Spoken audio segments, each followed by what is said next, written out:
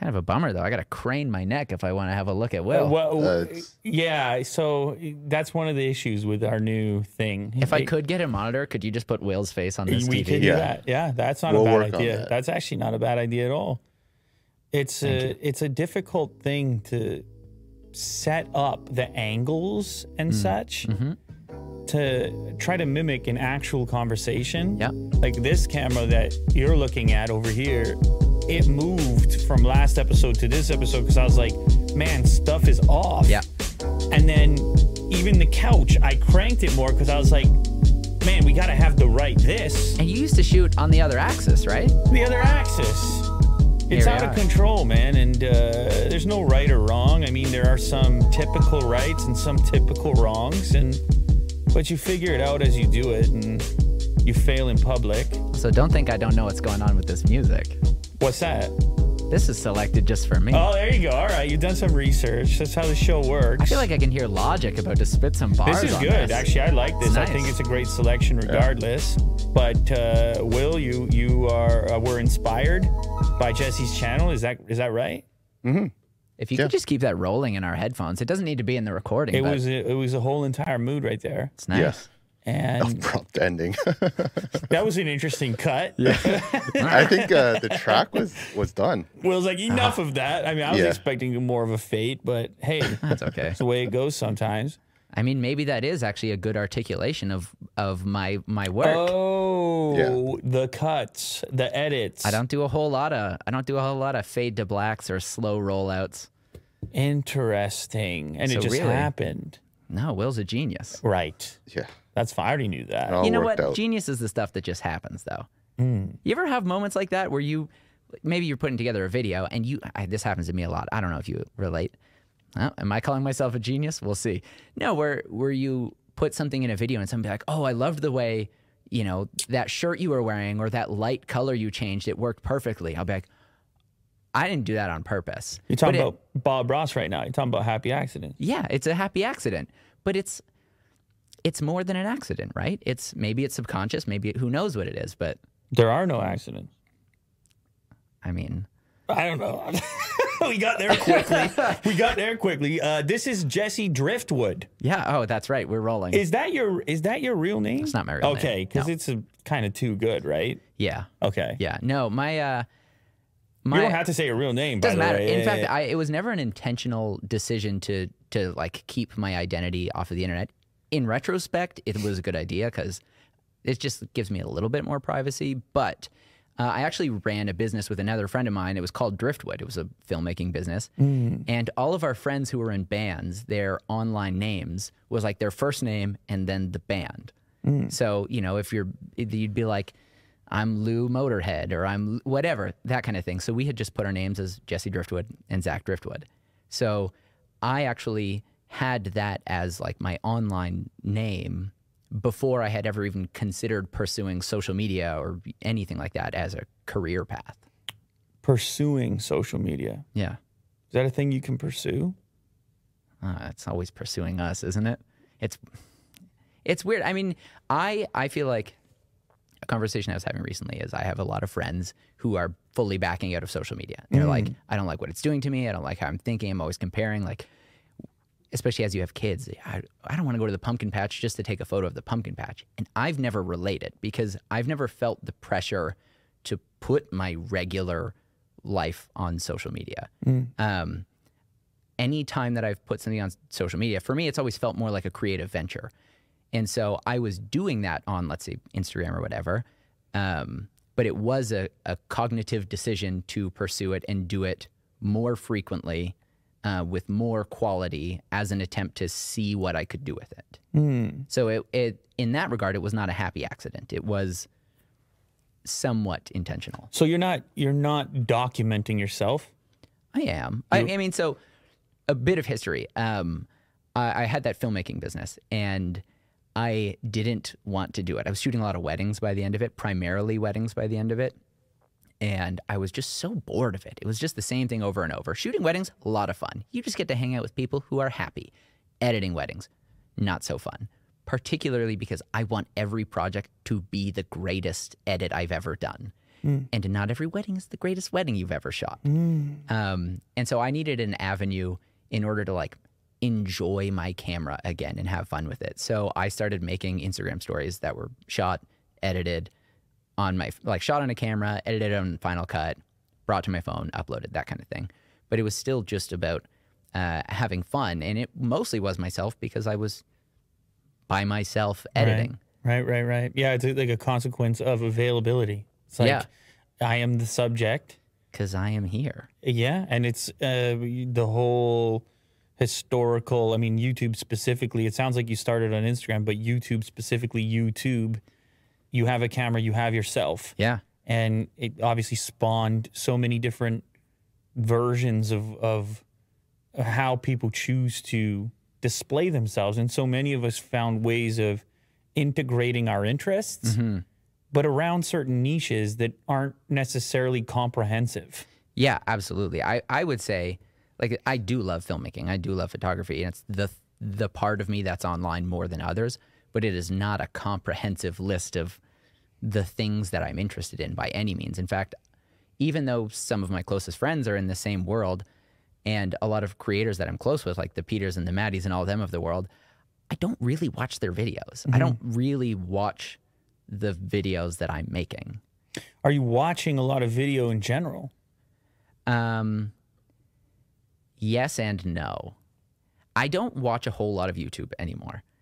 I do watch a lot of TikTok. When I say a lot, it's like I'll sit down and be like, I'll be here for an hour. Like I'll plan, instead of watching a movie, I'm going to watch TikTok for an hour.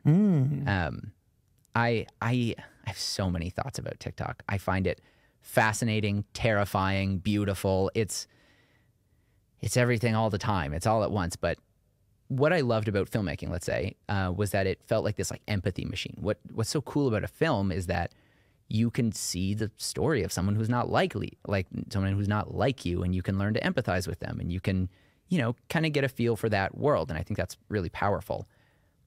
TikTok has the potential, and depending on where you exist on the, in the algorithm, to do that at a level that is so unheard of before this. And I think that is absolutely fascinating. I also appreciate that, at least like when I go on TikTok, I don't really see creators. I see mostly regular people, like people that this is not their job. They're not really monetizing it. And that's the stuff I love. I love seeing random farmers posting a video of like, this is what it's like herding my sheep. Herding, not herding.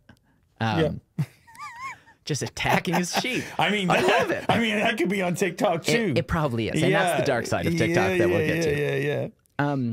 But what I just find it so interesting that a generation of children, and I'm also worried about this, are growing up getting to see what life is like for so many people that are unlike them in a way that no generation has ever had access to.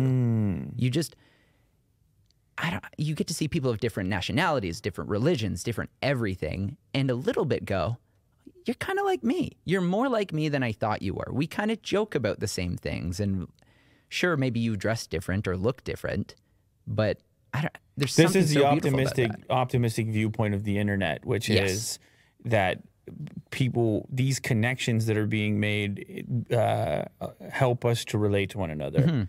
The flip side of that is you hurt sheep. Well, or that it offers an opportunity and an interface to also hate one another. Yes, absolutely. Which you can find pretty easily as well. I don't know if it's just as much. I haven't done the numbers, but it's there. There's a lot of it. Yeah, there's some social media maybe more than other places, and I'm sure that there's some sort of positivity algorithm at play. I've been talking on this show a lot about surveys and sentiment as opposed to your typical analytics, which is just like, well, if somebody watched something, it is therefore good. Then views equal good. But then it's like, I mean, you can even catch yourself at times viewing something that you're not necessarily proud of. It's just like, I've hate-watched videos. That's what I'm saying. Yeah. And so there's a really, we're probably going to see some, thank you, Mo, by the way. We just got coffee delivery. We got to shout out Mo. This is unbelievable stuff. Thank you. This is quite a hot coffee, and it's, I've got some drippies on top. I feel like I just need a sip right away. Thank you, Mo. Get right into it. But yeah, it's, I don't know. It's like everything that's good. It's like everything. Wow. Pros and cons. I don't know. I would say your take on TikTok is unusual compared to everybody who's been here. There's there's been a lot of representation on the side of the attention span stuff. It's a real concern.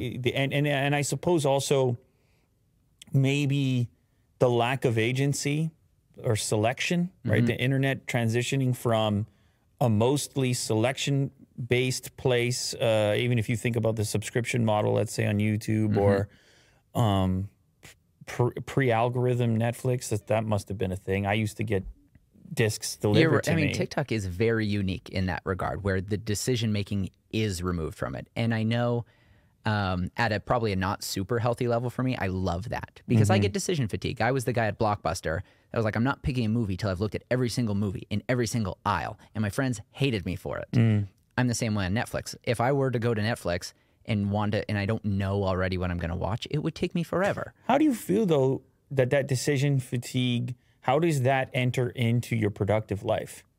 Does it affect it in the same way, or is it only ever reflected in consumption? Well, I mean, we were talking before we started rolling about how I think editing video might be my least favorite thing to do in the world. Part of that is probably decision fatigue. Part of that is when I'm making a video, the style of videos I make aren't always super focused. Let me just pause you for a minute. For anybody who's unfamiliar with your channel, do you want to describe your channel and the type of stuff? Or, you know what, just explain what you do on the internet. Sure, yeah. Like when people ask me what I do, I don't say YouTuber. I'm not embarrassed to say YouTuber. I just say I make internet videos. Sometimes that's Instagram, sometimes that's YouTube, sometimes it's TikTok, and sometimes it's for other brands, social media, stuff like that. I make internet videos, and I don't know if YouTube is where I'm going to be for the long haul or anything like that necessarily, but I stopped pursuing life as a filmmaker several years ago because I realized that actually wasn't my skill set. Narrative filmmaking isn't my particular skill set, and whatever my skill set is does seem to fit better in the world of online video. So I make some tutorials online specifically around types of video making that I've gotten good at in the process of making these internet videos. And I definitely fit in that filmmaking video niche online. But you know, I made a video about a laser hair helmet recently just because, I mean, I'm getting older, started losing my hair, and I thought, why not? Why not? What did you discover there? It didn't work. Oh, okay. Yeah, it didn't do anything. Right. Which is fine because the process of losing my hair, while is interesting, it hasn't been a terribly destabilizing experience for me. If you're anything, wearing it, you're owning it, you're... it is what it is. Oh, I love that. It is what it is. Yeah, I completely understand. I'm on the same page. And if anything, also, I mean, we're getting a little off track here. Having a shaved head just makes life easier. You don't think about good hair days, bad hair days. A lot of people don't believe me. I've been shaving my head prior to losing hair. When I was a kid, I always loved having extremely short hair. So it eased into it. There was nothing to lose. Yeah. So my internet videos, sometimes it's I might do a product review. Sometimes I don't really go into, especially on YouTube, I don't really vlog. Mostly because I don't like when other people around me are vlogging. Ooh. And it's not a shot at anyone else. I get it. It's work. Whatever. Let's do it. What constitutes vlogging around you? That's a good question. Like, when does something cross over into vlog and away from the experience video? that I don't like is when I don't know we're doing an on-camera thing, and suddenly someone's got the camera out, and it's like, now we're documenting this. How would you describe that experience? Violation? Lack of you privacy? could call it that. It is a weird one, though, isn't it? It's a weird one. That in this community, it seems acceptable. It's also weird that I'm uncomfortable. Maybe less so now, but man, I've been in this long enough. You would go to some event or something, and everybody is a camera. Yeah. They just are a camera. Yeah. Capturing who knows where it's going to end up or what it's going to be from what angle. Never mind, you had a few drinks. You're just not policing the thing. Yeah, it's just sometimes it's nice to know when you're on and when you're off. And it's not even that being on camera necessarily means you need to be a personality. You just have to, you probably filter yourself a little bit more.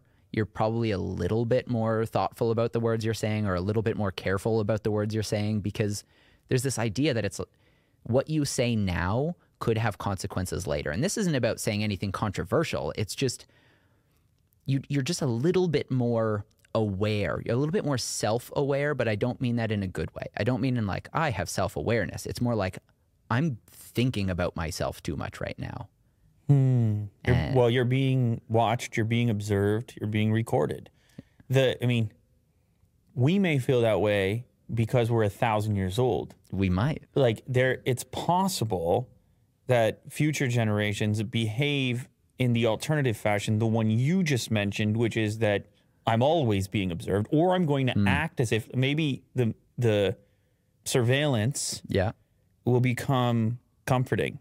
There may be a benefit to it, like, what about like a Twitch stream and it's in the person's room and it's 10 hours later? Yeah. Like, that's some willingness to be surveilled. It's just, and no judgment on like people who do like extensive live streaming like that. It's just, it's not a world that I feel comfortable in.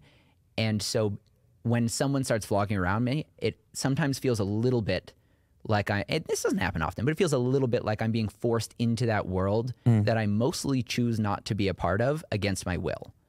And it's not going to look good if you pull out a camera like, stop, don't do that right now. But also, this is where the actual you crosses over with the product you. Yeah. Where you're wanting to be the actual you more frequently because truthfully, that's a much better person to be. Thank you. Me right now? Yeah, absolutely. Like I saw you on video. Not so good. No, I didn't mean it like that. I'm talking from personal experience that the product version of yourself is I mean, it's weird and difficult maintenance and complex. And again, I've talked about that with many people here, but it's just extra bandwidth. Yeah, it's more to think about. So, but it's an interesting topic right now, the idea of surveillance, because we are starting to see the wearable content creation devices start to hit the market, like the Facebook glasses that just came out.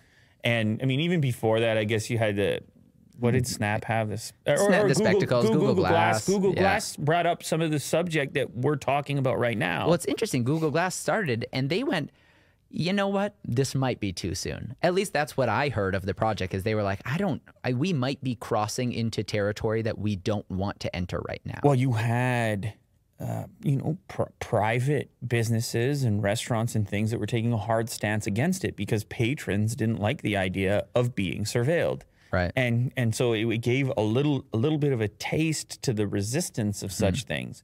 But in the same light as what you were mentioning regarding TikTok and how low the barrier to entry is for content creation, what that does is it sort of conditions or normalizes the idea of pointing cameras. Yeah. And having cameras pointed.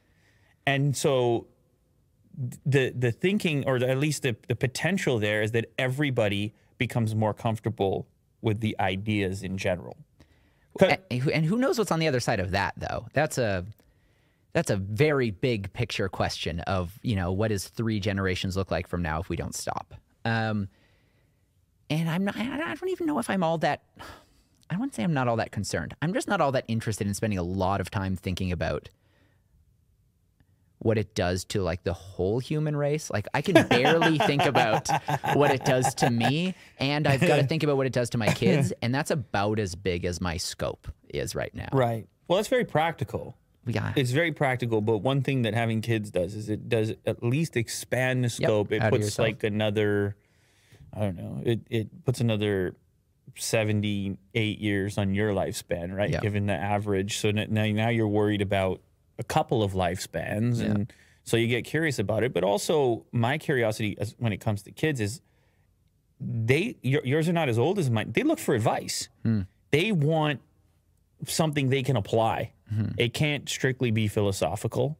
I mean, you can try, but they'll get distracted. What should I do? How long should I be on TikTok? What's the healthy amount? Like these are No one has any clue. Yeah. Nobody knows the answer to these things. They're like, give it a shot. We'll see what happens. Yeah. Right. It seems a little bit irresponsible, but I don't know that there's any better program for managing such things. And also, you mentioned like the opinion I gave on TikTok's a little bit different. Part of it is that I'm an optimist, and it's not a stance I've necessarily chosen. It is my default mode is I think things are getting better, and I understand, and I'm not ignoring the problems and the potential for problem here. I just really do think things are getting better, and there's great potential for things to get even better. And I see, at least in my circles, I see more of the conversation happening around its detriments. And so sometimes I just like to play devil's advocate. And I just want to say, hey, it's not all doom and gloom. Well, yeah, very few things are all bad. Yeah, very few things are all bad. Some things are all bad. Sure, but there is a simple way in which people want to discuss things. They always want to find the polar parts of it. And so that does contribute to the oversimplification of the conversation, which you just can't do. We don't know how all these things play into the whole fabric and greater picture. So I understand where you're coming from with the overwhelming nature of being like, but what's going to happen? But somebody makes the decisions. Yeah, that's the other part too. So there is those tweaks and things I wonder about. I can't partially because I post on these platforms, so I can't help but wonder what's under the hood. This is just the equivalent of me like lifting the lid and imagining which decisions are being made now, going to continue to be made. I mean, strictly from personal interest, if I want to continue doing this, then that's always been a part of the process, is investigating, putting the microscope on the platform to a certain extent, being able to predict, skate where the puck is going type of thing. What's interesting for me is because I started my career doing these videos on Instagram. I was making them in Instagram stories. So I actually built an audience there first. And Instagram stories was never algorithmically based. It was, if someone followed you, they'll see the most recent ones at the top. And there was no thumbnail, there was no title, there was no real paying attention to click-through rates or anything like that. And I loved that. There was almost no possibilities to monetize it. On occasion, I could do a sponsored post on my feed. On occasion, I could do a sponsored edited Instagram story or make stories for another brand. But I kind of knew all along, if I actually wanted to make a career out of this that was sustainable, I had to go over to YouTube, because brands understand YouTube. They understand the value of it, the longevity of it, all that kind of stuff. But now that I've switched over, and it's been a few years now, that came with having to care about all those things, having to care about the nitty gritty parts. And it's like, I have to reevaluate. It's like, is that what I wanted to do? Or is what I liked so much about internet video, do I like it enough to weigh it against the parts of the job I don't like, which is caring about the nitty gritty of performance, of algorithms, of all that kind of stuff. Yeah, every job has something in it you're not going to like. Yep. Even that's why the jobs that you love it. the most. Yeah, that's how jobs go. This episode's brought to you by Me Undies.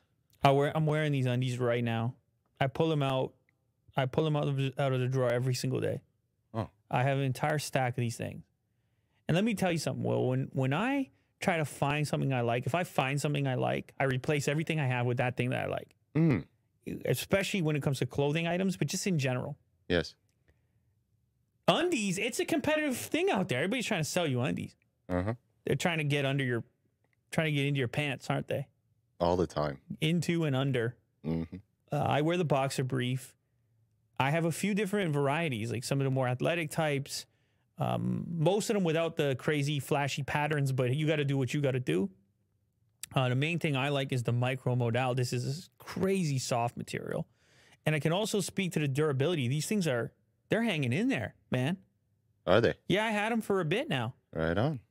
The other thing you can do, if you can't even be bothered to stay fresh with the undergarments, is you could do the membership subscription. You just got the fresh undies come in. Can't you do that? Am I crazy? You can do that. So I say get started. Get your act together and upgrade. Whether you're outrunning a killer or being abducted by aliens this Halloween. Be comforted by the fact that your undies are sustainable and the softest in town. MeUndies are made from natural fibers sourced from beechwood trees, making their micromodal fabric soft, breathable, and dangerously cozy.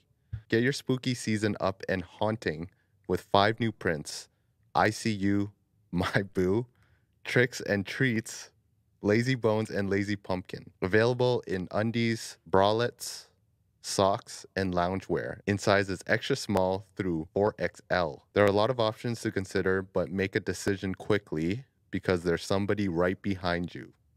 Whoa. And to our listeners, for any first-time purchasers, you get 15% off and free shipping. MeUndies also has a promise. If you're not satisfied with any product for any reason, you can return your order for full refund within 45 days. To get 15% off your first order, free shipping, and 100% satisfaction guarantee, go to MeUndies.com/LouLater. That's MeUndies.com/LouLater. Yep. So you've been doing this for a bit? How long you been doing it? How long you been an online personality? 2017 was the year that I was like, I'll do online now. I'll do internet now. So it's 4 years. Did you have a prototype? Were there channels that you were looking at where you were like, I can do what this guy? Well, so you can see, I mean, I've got these like 5 years ago, there's these like family vlogs. What's funny about that is those are videos I actually made for my Facebook account. So they weren't even posted on YouTube for a long time. My wife and I, we had traveled to Singapore a couple times. Her family was living out there. And that was when my daughter was first born. And so I just made these little family videos that were functionally vlogs. There was not really a whole lot of music. They were just kind of fast edit stuff. And I liked progressing them, but they were just posted on Facebook. And at that period of time, and before that, I was watching Casey Neistat vlogs. Sure. And even while we were in Singapore, we'd be there for a few weeks. I'd still have to be editing my weddings. And I remember one day my wife looked at me. She was like, you know, you could do that. She's like, you don't do the Casey thing. But she's like, you could do whatever your version of that is. And I'd never really considered it. So I decided I would throw those Facebook videos onto YouTube. I mean, this one's got 1.7 million views. Wow. Which, I mean, that was surprising. So you got a positive push from your wife. Yeah, That's I good. did. But she knew I was unhappy at that point in wedding filmmaking. Because she knew that I just clearly hated editing it. Would you take a lot of crap from people with the wedding stuff? As far as not meeting because these people, they can have very high expectations as well. Yes and no. So what we did do is we always provided really high quality stuff. Like, I'm still proud of a lot of the videos we made. What I did a horrible job of was running a business and getting videos in a timely fashion that they liked. I've never been good with deadlines. And that was my first experience running my own business, where I didn't really have a deadline. I technically could make that video. They didn't have anything in our contract that said when they would get to have it by. What's the problem with the deadline?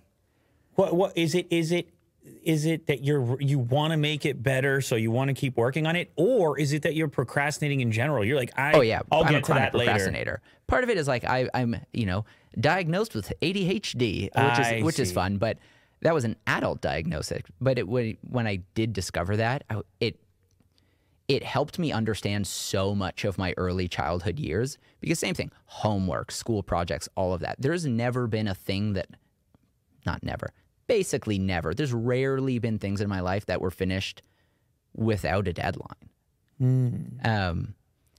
And so I need deadlines, but self-imposed deadlines do not have the same weight on my, I'll say ability loosely, ability to get those things done. Yeah. It's interesting how many different personality types have made social media work. Yeah. Have found a way to integrate whatever, because everybody has their stuff. Yep. Everybody's carrying their stuff around and whatever perceived limitations they have, but have found each other through this ability to at least do this thing or do enough of this thing. Yeah, it's what I love about internet video, though, is I do get control. I do get to choose the things that I'm doing. And it's a blessing and a curse, but impulsivity for me is both my favorite part of me and what I get to do online. And it's also one of the more destructive parts of my personality. Because impulsivity is the reason I don't sleep well. You know, if someone says, hey, do you want to go out for a movie? Do you want to have a coffee at 9 p.m.? I like to say yes, let's do those things. And part of that is what made my video career quite successful is these videos are fun and I'm able to follow impulses, instincts, and make a video in the moment that just feels like the right video to make. And it's surprising how often I'm right, creatively speaking, and how often I'm wrong, personally speaking. Do you have an example of a time, significant moment, where you said yes but should have said no? I've definitely done it with brand deals.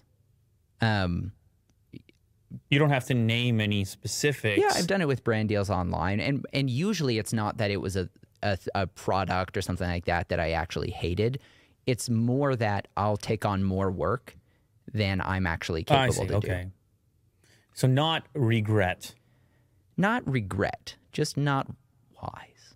Yeah, no, that's fair. I just think that sometimes it's like there's landmines, you know? That's the way that I reference it. Do you have an example of that for you? Or? Oh, my God. All right, hit me with one. Landmines? Yeah, hit me with a landmine. I mean, for sure, I can't put specifics as well, but like, I mean, sometimes you would associate with a brand and kind of loosely. Not even endorsed, not even a sponsorship. Right. But just something was sent to you and you thought it was interesting or cool, or Will tells you it's interesting or cool, and you're doing so much crap and nobody even sees any of my personal life, which is like after we're done talking, you got it's chaos, man. Yeah. It is absolute chaos. So sometimes I run in and I run out and we shoot and that's the way it goes. And then it's like, oh man, you should have done the research and this and that, and you screwed up. This thing's a scam, or this is a whatever like a Kickstarter product or something like that. Maybe it is really interesting. Maybe you do have a prototype. But I can very, very easily say that would be an example of a time where you should have paused for a minute. You should have, like, nobody's wrong about it. It's just that in the flow and the crazy churn of it all, you didn't. Yeah. You just went with it. And so, man, I got dozens of examples that don't really need to be identified specifically, but there's something about sharing so much. I think I've posted close to 2,000 videos. You know, there's something about, and it doesn't even matter if you have a like strict protocol for how you make them. It's just actually generating that much content, that many hours of yourself doing anything, that eventually you're going to step on the wrong patch of grass. And so that's something that I got comfortable with. I mean, it's not like it bothers me all that much. I just assume it's going to happen from time to time, at least in my realm. But my realm's different than your realm. I'm curious, actually, what a day looks like for you, a typical day. Actually, let's say it's a Tuesday. Okay. What happens on a Tuesday? Lou, you've caught me at a good time. Oh! Yeah. I both crave and reject structure. So I flourish under healthy routines, things like that. They help me feel oriented. They help me understand what my days look like, things like that. So when I get home from a vacation, as an example, it takes me longer than the vacation to feel like I'm back home again. However, once I get into a routine, I very quickly, I go, is this what I want? Is this my life forever now? And so, you know, consciously or subconsciously, maybe I'll blow the whole thing up. Right now, I'm in such a good routine. I'm so happy about it right now. I'm doing a little like a sober October, and I've 2 weeks in a row, I wake up at 6:20 every single day, and I'm actually falling asleep at night, and I've just hired on a part-time producer, which has been so helpful. So things feel really good right now. So a Tuesday for me, I have an alarm at 4:45 that goes off. Whoa. I don't like this one. I have to take medication, and then I try and go back to sleep for 90 minutes. Oh, okay, okay. Yeah, because otherwise I don't sleep at night. 4:45? How do you pick that number? I don't know. It was 90 minutes before when I want to wake up, which was like 6:30. That's not even right, is it? It's a little more than, okay, I'm waking up at like 6:20, so it's 95 minutes. Okay. I assume the time it takes to fall back asleep. Gotcha. Get one more sleep cycle in. Interesting. Wake up at 6:20, something like that. My daughter, she's always awake. I don't know what, she doesn't sleep. She just wakes up in the morning and she'll go downstairs, make herself breakfast, that kind of thing. I've been doing a lot of VR exercising lately, which is interesting. So where I used to in the summer, things like that, I do a lot of my running early in the morning or late at night post kids go to sleep. Now my daughter's in school. She started the first grade this year. So even if I try to take a run at 5:30 a.m., I'm not really going to be around for when she goes to school. I'll go run for an hour, hour and a half. You come home, you get a shower, you're disgusting, right? So it hasn't been practical. So lately, I wake up and I do a VR exercise, and it's awesome. It is so fun. Is there a specific game or app? Or... I've been using this thing called Supernatural. It's basically, have you ever played Beat Saber? Yes. It's basically Beat Saber with triangles you squat under and stuff like that. Oh, okay. A variety of, I mean, Beat Saber can be a workout on absolutely. its own. So it's that just kind of turned up, and then there's like a coach kind of like talking alongside. Which VR headset are you using for this? The Oculus Quest 2. Of course. Yeah, just the everyman's VR. No. Yeah. Actually, even around here, we've had such a variety of hardware sent to us. There you have it. And yet, this headset is always one of the favorites. Wireless, simple. It's all in one. You don't need a gaming PC or anything like that. It does seem like not even just the first. It might be the only really approachable VR headset. Now, I mean, from the outside, people watching, is anyone watching you do this? Is this a thing? Like, I don't know what your space looks like. It's just in my living room. It's just you're in your living room, so somebody's in the kitchen. Yeah. And you're flailing around with the headset on. I throw a blanket on. over the front window so that no one outside can see me. I'm not proud of it. I wish I was at the gym. I don't think you... I don't think you need to not be proud of it. I'm just curious about the reaction of others around. Are they fully on board? Are they like, well, he's doing his thing? I mean, my wife knows me well enough to know that like I do weird things and I pick up weird hobbies and I drop them. And I've been doing this as long as she's known me. So she sees me doing a thing like this or wearing a laser hair helmet or something stupid. And she's like, yep, that makes sense. Right. But it's not a character judgment, right? I think the thing about VR that's strange for me is the actual physical space that it occupies. Like we've had some of the earlier VR headsets that would have these little the cameras trackers. And stuff. What were they called though? They were like little tripod IR trackers. I know, but they had a name. But they create a fence. Yeah. And so we would be arranging these types of rooms. And I started to think in the future, if everybody's doing VR, let's say, if it truly takes off, it changes how homes are built. How homes are built or how rooms are laid out. Yeah, absolutely. Because you're not going to be pushing the couch every time. Yep. And you need quite a bit of space. That's actually why I don't think VR is going to take over super quickly. It's too space prohibitive. And even though the Quest 2, it's $300 or something like that, and it's all in one, and maybe you spend $40, $50 on a game, and now you can do it, it's still, you do kind of have to move furniture around. You do need at least 6 feet by 6 feet. Not a lot of people lay out their houses to just have open spaces. So I have to take my coffee table out, and that's about it. Have you ever injured yourself in VR? No. Oof. I've never thrown a remote and smashed a TV. My kids have played the boxing game and put the fist square into the wall. Just didn't set up the fence correctly. And I wonder what some of the most brutal VR injuries have been. You think anyone's ever died in VR? Like, just, you could really fall down the stairs. Who knows? I wouldn't tell the doctor. There's enough people that I guarantee you someone has died in VR.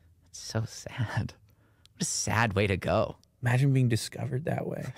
Just with the headset on. The game is still playing. Oh, that was too quick. Oh, no. Yeah, a man dies in VR accident. Of course. It's crazy. I mean, your senses are completely shut down. Yeah. They're shut off. Yeah. And what did he do? He fell through a glass table. Is your coffee table glass? No, it's not. We're good. Damn. I don't know that anyone should have a glass coffee table. I've just seen so many videos. Over there. There's one right over there. Well, and you've got how many dogs here? Yeah, the dogs aren't really I just saw a video the other day of a dog jumping a couch and front flipping onto a glass table and it exploding. I've seen that video. Yeah. So don't do that. That's probably a popular TikTok video. That's probably where I saw it. I would guess that then gets reposted By every place. That is weird. Every repost account. Something stuff like that. works on one algorithm, it works on all algorithms. Yeah. It's really not that. I was not an early adopter of VR. That's not even a space that I'm terribly excited about necessarily. I actually bought it, beginning of COVID, because I had some friends that were telling me that have you heard of Walkabout Mini Putt? No. It's just mini putt. Right. It's lovely. And they were telling me it's really fun. So a couple of friends and me, we just bought VR headsets and we would just hang out at night and you can just play live. You're basically on a mini putt course. Sometimes it's an island. Sometimes you're in space. Cool. And you're just a floating head and you just have a conversation. It's kind of like when I was in high school, I loved playing Frisbee, but just playing catch. I didn't play Ultimate. Just play catch. It facilitates a conversation, keeps your body engaged. That's what mini putt feels like. We would just talk about, sometimes we talked about it like videos we were working on. Sometimes we just talk about nothing and just play mini putt. I love it. I think COVID had a weird effect where certain things, well, obviously a lot of stuff suffered, but certain things benefited. Really flourished, yeah. Yeah, like this idea, you think about this motivation to find some new format to interact with people, and everybody rapidly tried to figure out ways in which they were going to sustain relationships. For you, it happened to be mini putt. And yeah. But for other people, they found some other thing or some other game. Well, people were doing those like watch with me Netflix things or whatever. Or there was a lot of online board game parties. I was getting invited, like Zoom. It's funny how you kind of need a thing, though. You can't just hang out, right? Like that Zoom stuff was just murder.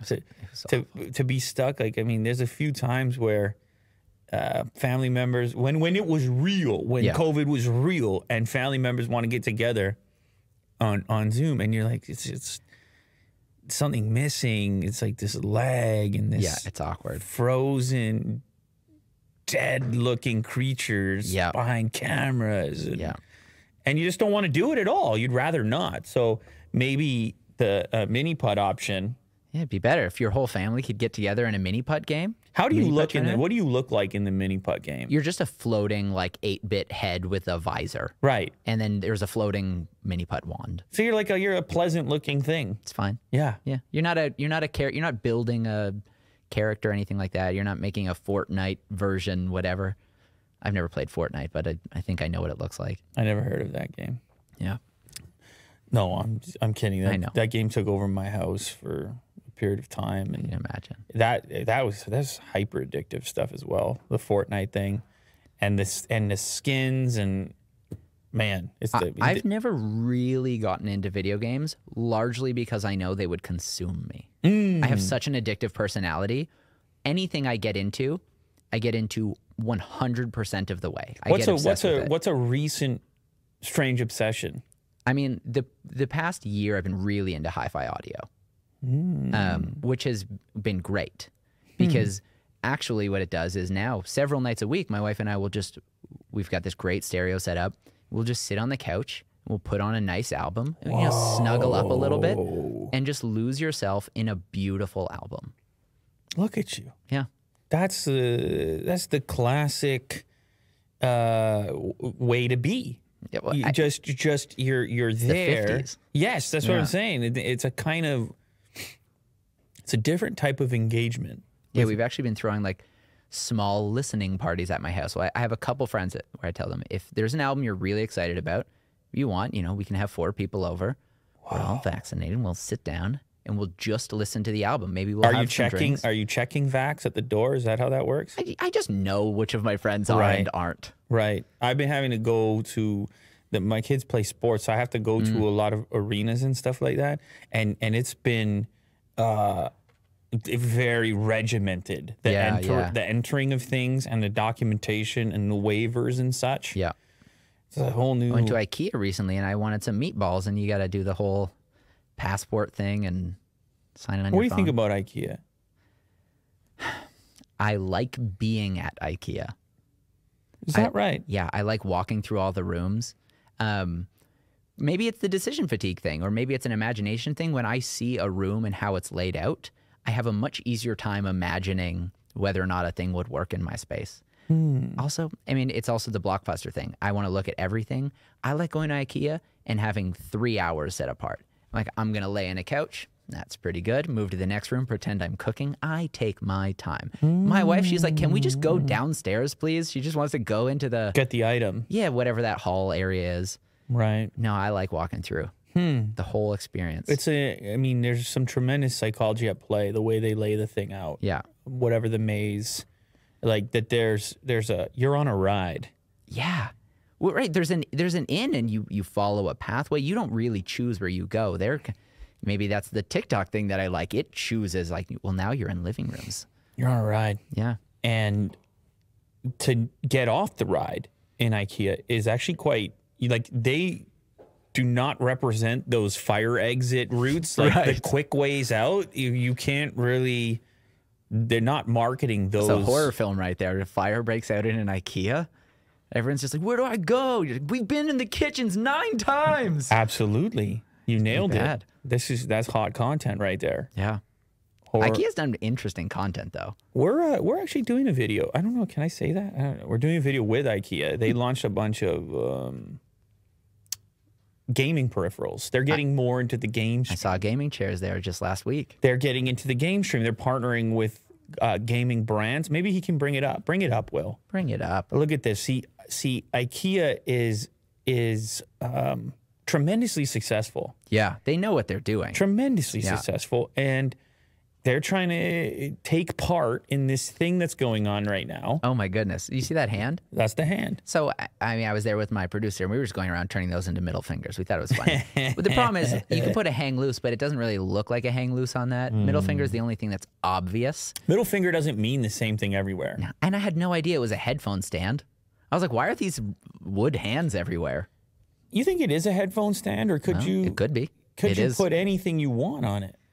I mean, what do they call it? You put a cup on there? Accessory. They just say accessory stand. Look at this. Yeah, it's an accessory stand. Do they have any other examples of things you might put on there? No. It's just the headphones. It could be holding one of those 8 balls. You know, the magic. The magic 8 ball. Yeah, or a Rubik's cube. I love desk toys. You're the fidgeting. Yeah, very fidgety. You're into the fidgeting. I've got an infinity cube. It's in my backpack right there. I use it while I drive. Should we check it out? You want to see it? Yeah, absolutely. Yeah, I'll get it. We had a guest on here, Accessorize Me is his channel. His name's Vince. And he's all about the fidgeting. He said fidgeting and EDC is the same thing now, or at least there's a merging happening, because I suppose if you're really into the fidgeting, then it's got to be a part of your carry. Yeah, I travel most places with this now, like when I can remember it. It's not like if I don't have it, I'm fine. I just find I watch a movie easier if I'm doing something with my hands. So basically all this is it's a metal cube, right? And it just kind of continually folds and unfolds forever. So satisfying. It's very satisfying. And so I just like drive and I use it in one hand and just kind of... This is one of the better fidgets I've seen. This is a fun thing. I do this with my daughter. We were doing this while we were camping. We'd play like, imagine 10 different shapes out of this. So she would look at it and she'd say, okay, this is binoculars. She'd hold her eyes. So it could be binoculars. It could be, this is a bed. You got it. Like, here's a picnic table. It's like Minecraft. Yeah, it's just fun to just stare at an inanimate object and see, using your imagination only, how many things could I pretend this is? And kids are so good at it because their whole life is pretending. How does a guy like you end up with a thing like that? The internet. Just browsing around? Is it a suggestion? Did you see it in a video? No, I had never heard of this. I think this was a suggestion. I might have just stumbled on this on Amazon, honestly. And an Instagram ad? It could have been, but I had never seen them before. And now I've showed it to people and they're like, oh, I had one of those when I was a kid. So I think this design has existed. This design of hinges to make a cube has existed. Is it metal or plastic? This one's metal. You want to see it? Yeah, sure. I'll check that out. This is better than a Rubik's Cube because I don't have to solve it. You don't have to solve it. You can't solve it. It just keeps going and going and going. And the more you use it, the better you get at kind of like doing it quickly. What is it, magnets? Is there magnets in here? No, it's just magnets. A little aluminum cubes. Oh, I was under the impression it was going to move anyway, but it No, there are only a few ways that it goes. I wish it moved anyway with magnets. That'd be fun. Oh, I get it. Okay, cool. Then people can hear the satisfying click and clack of this particular. I need to get some more silent ones though, because I'm watching a movie with my wife. It's not a great thing to be doing. So it's called an infinity cube. Yeah, I think that's the name of it. And yeah, you can get one on Amazon. That one doesn't look quite as good as yours. Yeah, I don't remember how much Black it was. silicone for $16. Yeah, it's interesting, this fine-tuning of the objects that are allowed to be around you. In your peripheral, yeah. Yeah, particularly the things that are very close to you, like close to your body. I remember reading something about our relationship with products and how the more intimate, the more meaningful, the closer that something is to you. If it's in your pocket, for example, versus like in your house. Right. Or if you're in it.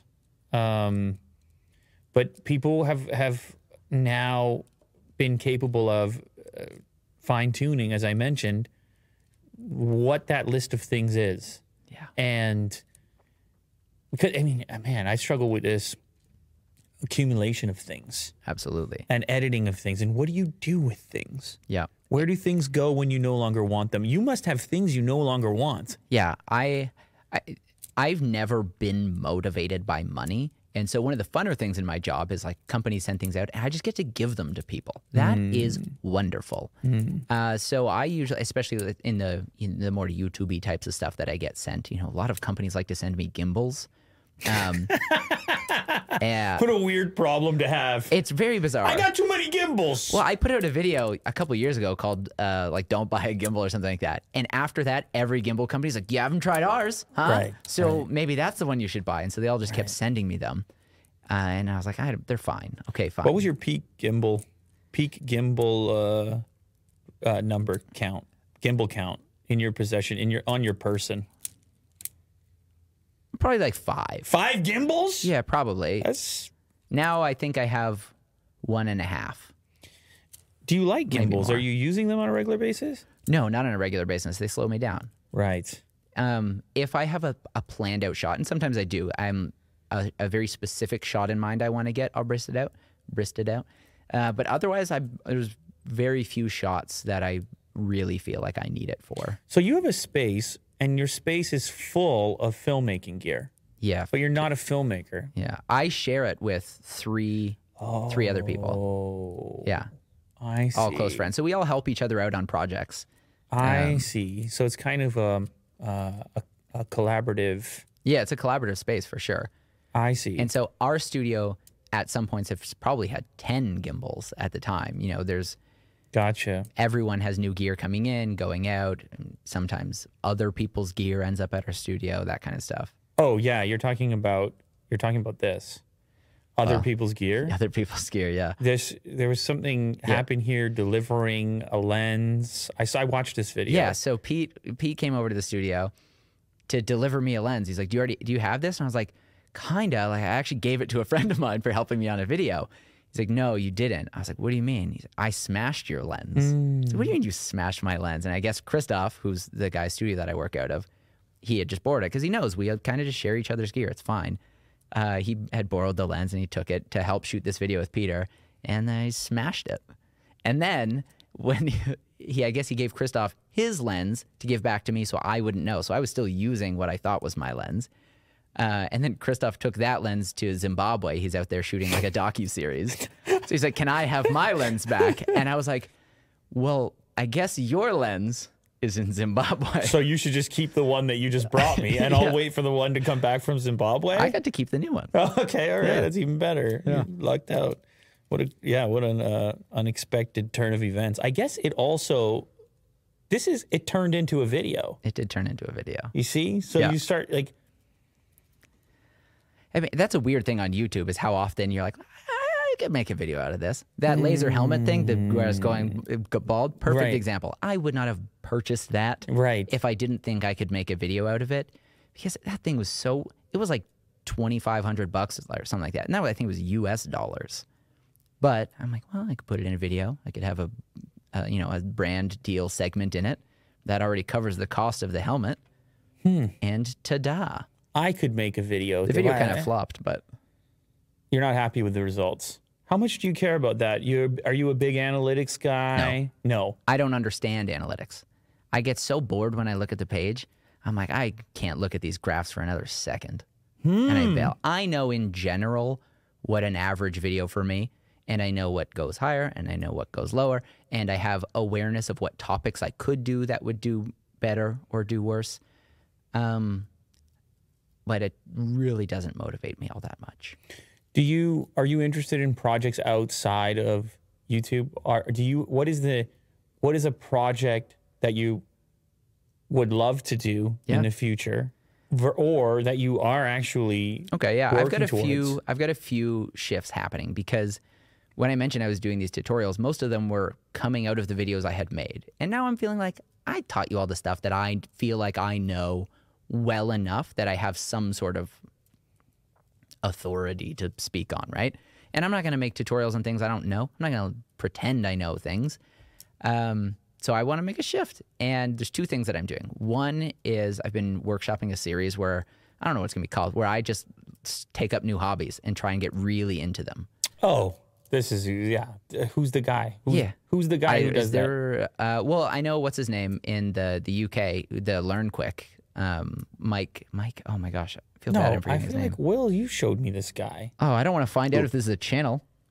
Isn't there? There probably is. No, by the way, I'm not saying no, that. don't worry. No, I didn't mean it like that. No, whenever you have a format that works, there's no one person that can do all the versions of it. Yeah. Oh, of course. But also, I mean, my fear is I don't want to find the channel doing it. Because it'll stop me from doing my own, or I'll copy it. No. But the concept is not. No one invented the concept. No. And there's also no new ideas. Yes. I've never had an idea that I went, that's great, and I Googled it and didn't find it existing already. Exactly. So I'm not terribly worried about it. I was just trying to give the guy a shout out because actually I've watched a couple of those videos. No, don't veer attention outside of here. No? No, it's fine. I actually probably would want to look into it. So there's that. I kind of want to take up some hobbies. For the record, I think what I like about that concept is that it's not about the video. The video, it's kind of like this show here, where I would like to meet you. I would like to chat with you regardless of microphones and cameras. Right. And that's what I like. I like ideas that operate in a similar fashion. Here, you're going to learn a skill. Yeah. Regardless. You're going to extract, as opposed to just point and shoot, or try to structure your own experience in a fashion that would be good for content, as opposed to the other way around. Yeah.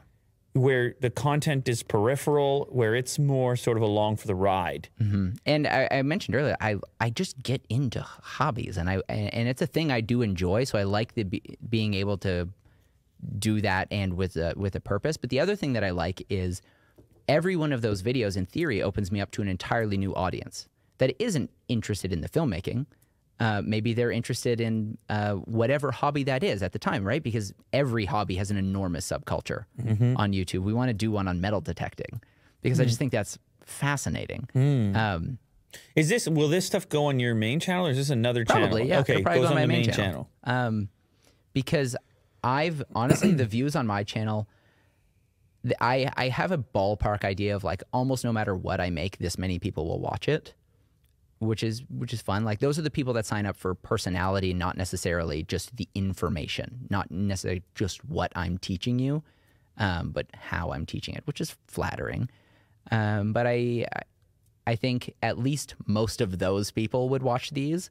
But then there's the potential of an entirely new audience to then also become part of that I'll watch anything you do audience. So I want to do one on fashion. Don't understand it, but I also, it gives me an opportunity to not be in front of the camera all the time. So I can actually turn the camera around and be focused on the person, like hopefully a single person in each scenario who is an authority or is really down the rabbit hole of that hobby.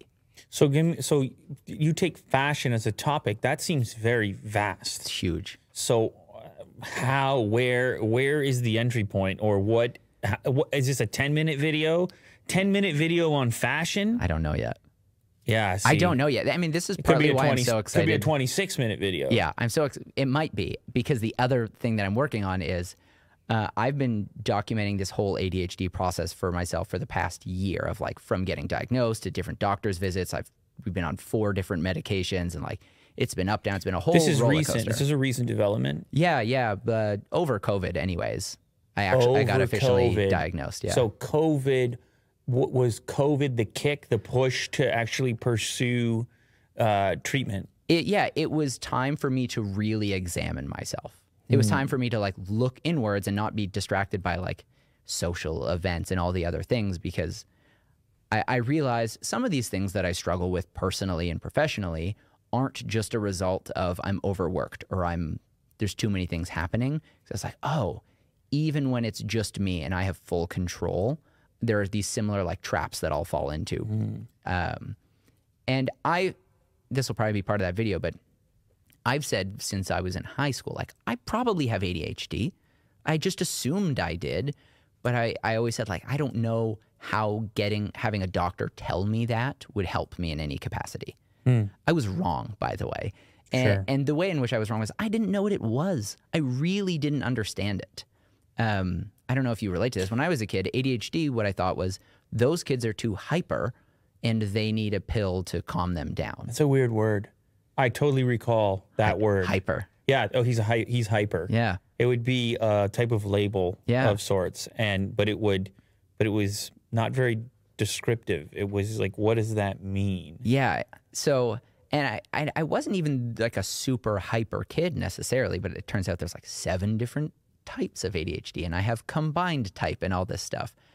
But the medication part of it hasn't been super helpful for me, which is fine.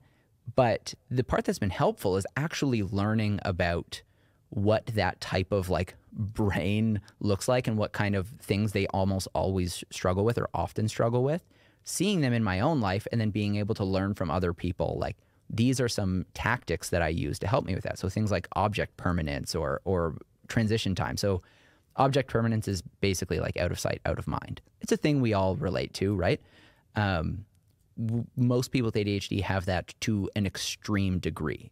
So it's why most people have a really messy desk, because as soon as those things are gone, functionally they don't exist to your brain. There's not like a background part of your brain that knows like, oh, that's where the thing is.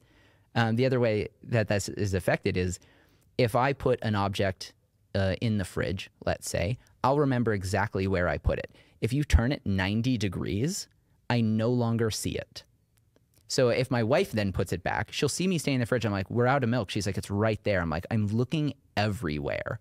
But the problem is your visual systems are referencing other, like the part of your brain that is saying like, I know where I put it. It was right here. And if it is not there, it does not exist.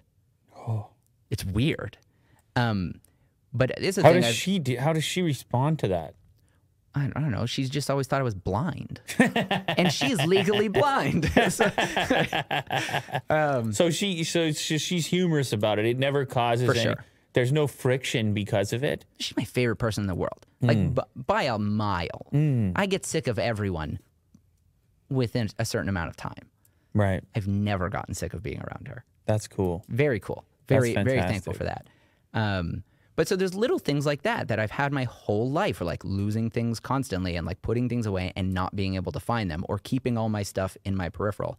And I didn't know that had anything to do with the part of me that's like, I probably have ADHD. Ha ha ha ha ha. Mm-hmm. So then when I discovered there are so many other avenues of my life that are affected by it in ways that I was unaware, I'm now so much more able to deal with them.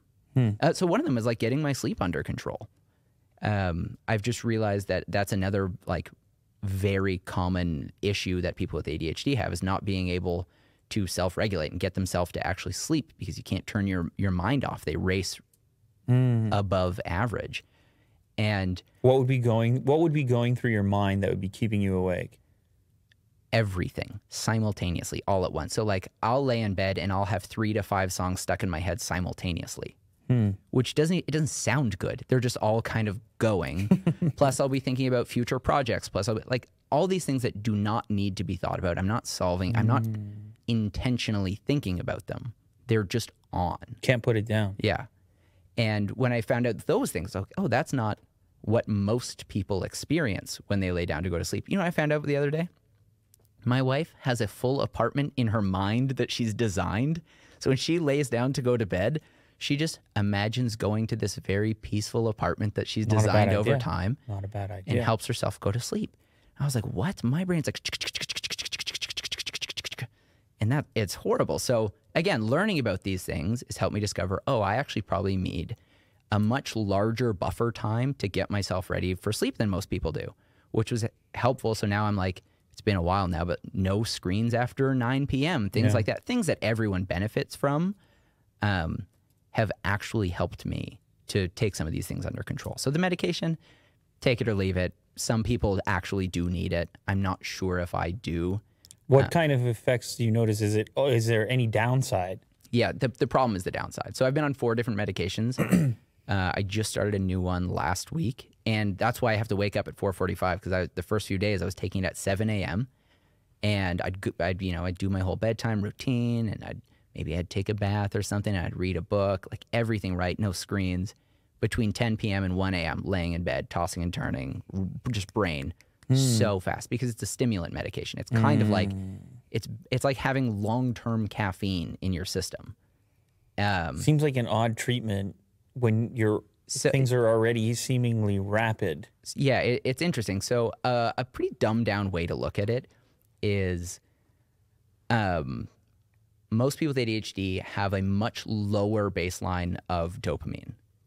And because we have a lower baseline of dopamine, that hyperactivity is actually saying your body, it's like it's thirsty for that neurochemical. And it's like, feed me, give me a screen, give me a video game, give me something because I'm so thirsty. Give me TikTok. Give me TikTok. It's extra addictive because I want that dopamine because it's something I'm low on. So a lot of these stimulant medications, what they do is they actually pull your dopamine up to what it was more like a normal baseline for people so that your brain actually no longer needs to be like thinking about everything, looking at everything, trying to like get that kick from somewhere. The problem is though, it can keep you up at night. So it's like your baseline. There's the positive element is that the baseline goes up, but then you don't necessarily get to control down. There's no when calm. It comes up. Well, for a lot of people, the problem is when it does calm down, you crash, and that can be really bad for some people. And I had that with some of them, but this more recent one is a very gentle medication, but the problem is it lasts really long for me. It's such a wild thing to imagine. I mean, there's so many factors and individual aspects of the way in which a person is interacting with these medications. And I mean, you hear about it, but it is this kind of thing where there's an experimentation to it. Like, well, let's see how you respond to this. And then you have, of course, being monitored the whole time by a doctor. I met with psychiatrists. I had a psychologist I was meeting for a little while. We were going for walks together to kind of like sort through some of this stuff. Cool. It was fun. You stopped doing that? Yeah, I realized him and I weren't such a great fit. Really? Yeah. How long did it take to figure that out? We were meeting every other week for a couple months. So we probably met, 5 or 6 times. And what was kind of nice is it seemed like he sensed it maybe because at the end he was like, so do you want to put another one on the books or do you think we'll just call it for now? And I was like, I think we'll just call it for now. Interesting. This is helpful. So it's not that I would say he was bad at his job by any means. I just felt like there was a conversational disconnect where it was no longer feeling helpful for me. The truth is I probably just need like a better therapist rather than whatever he was. I don't even know what he was. He was a psychologist, I know that, but I reached out to 4 different people. I think you can call that a therapist. I think that crosses over. Yeah, but there's so many different types. Right. He was just the only one that responded to my email. So I was like, I choose you. So right now you don't have one at all. There's no talking happening at all. I mean, I have like my wife and I have a few good friends, but no, there's no set professional that I'm speaking with. Interesting. I mean, everybody finds their own way. Some people find that very helpful. Oh, I absolutely. I'm 100% on board. In fact, if I would stop procrastinating on it, I would have a new therapist already. Now, if you did get a therapist, does it have to be in real life, or can you do it online? Yeah, I just don't want to do it online. Yeah. Is my thing. I don't want another Zoom call in my life. I don't want another FaceTime. I'm just more at ease. Like it's so good we're doing this in person. I've done enough podcasts over the phone, and they're not the same. I actually don't even see the point personally. Yeah. I mean, every so often we have to accommodate certain situations, but there is so much nuance in conversation. Small little micro things that are happening, and latency plays such a big role. When do you start, stop, go? Kills a conversation so fast.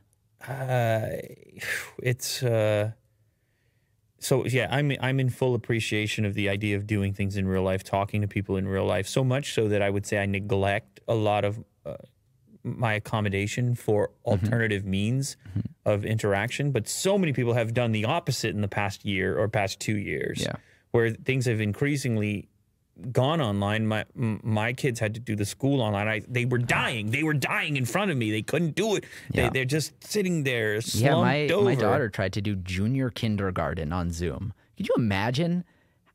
It's so impossible. You can't make a 4-year-old sit on an iPad and pay attention. People were trying to do whatever they could do. Yeah, trying their best. You appreciate it, because I know it was hell for those teachers too. Oh my goodness. You can imagine being on that side of it, trying to entertain 18 faces on the other side of a screen. Yeah.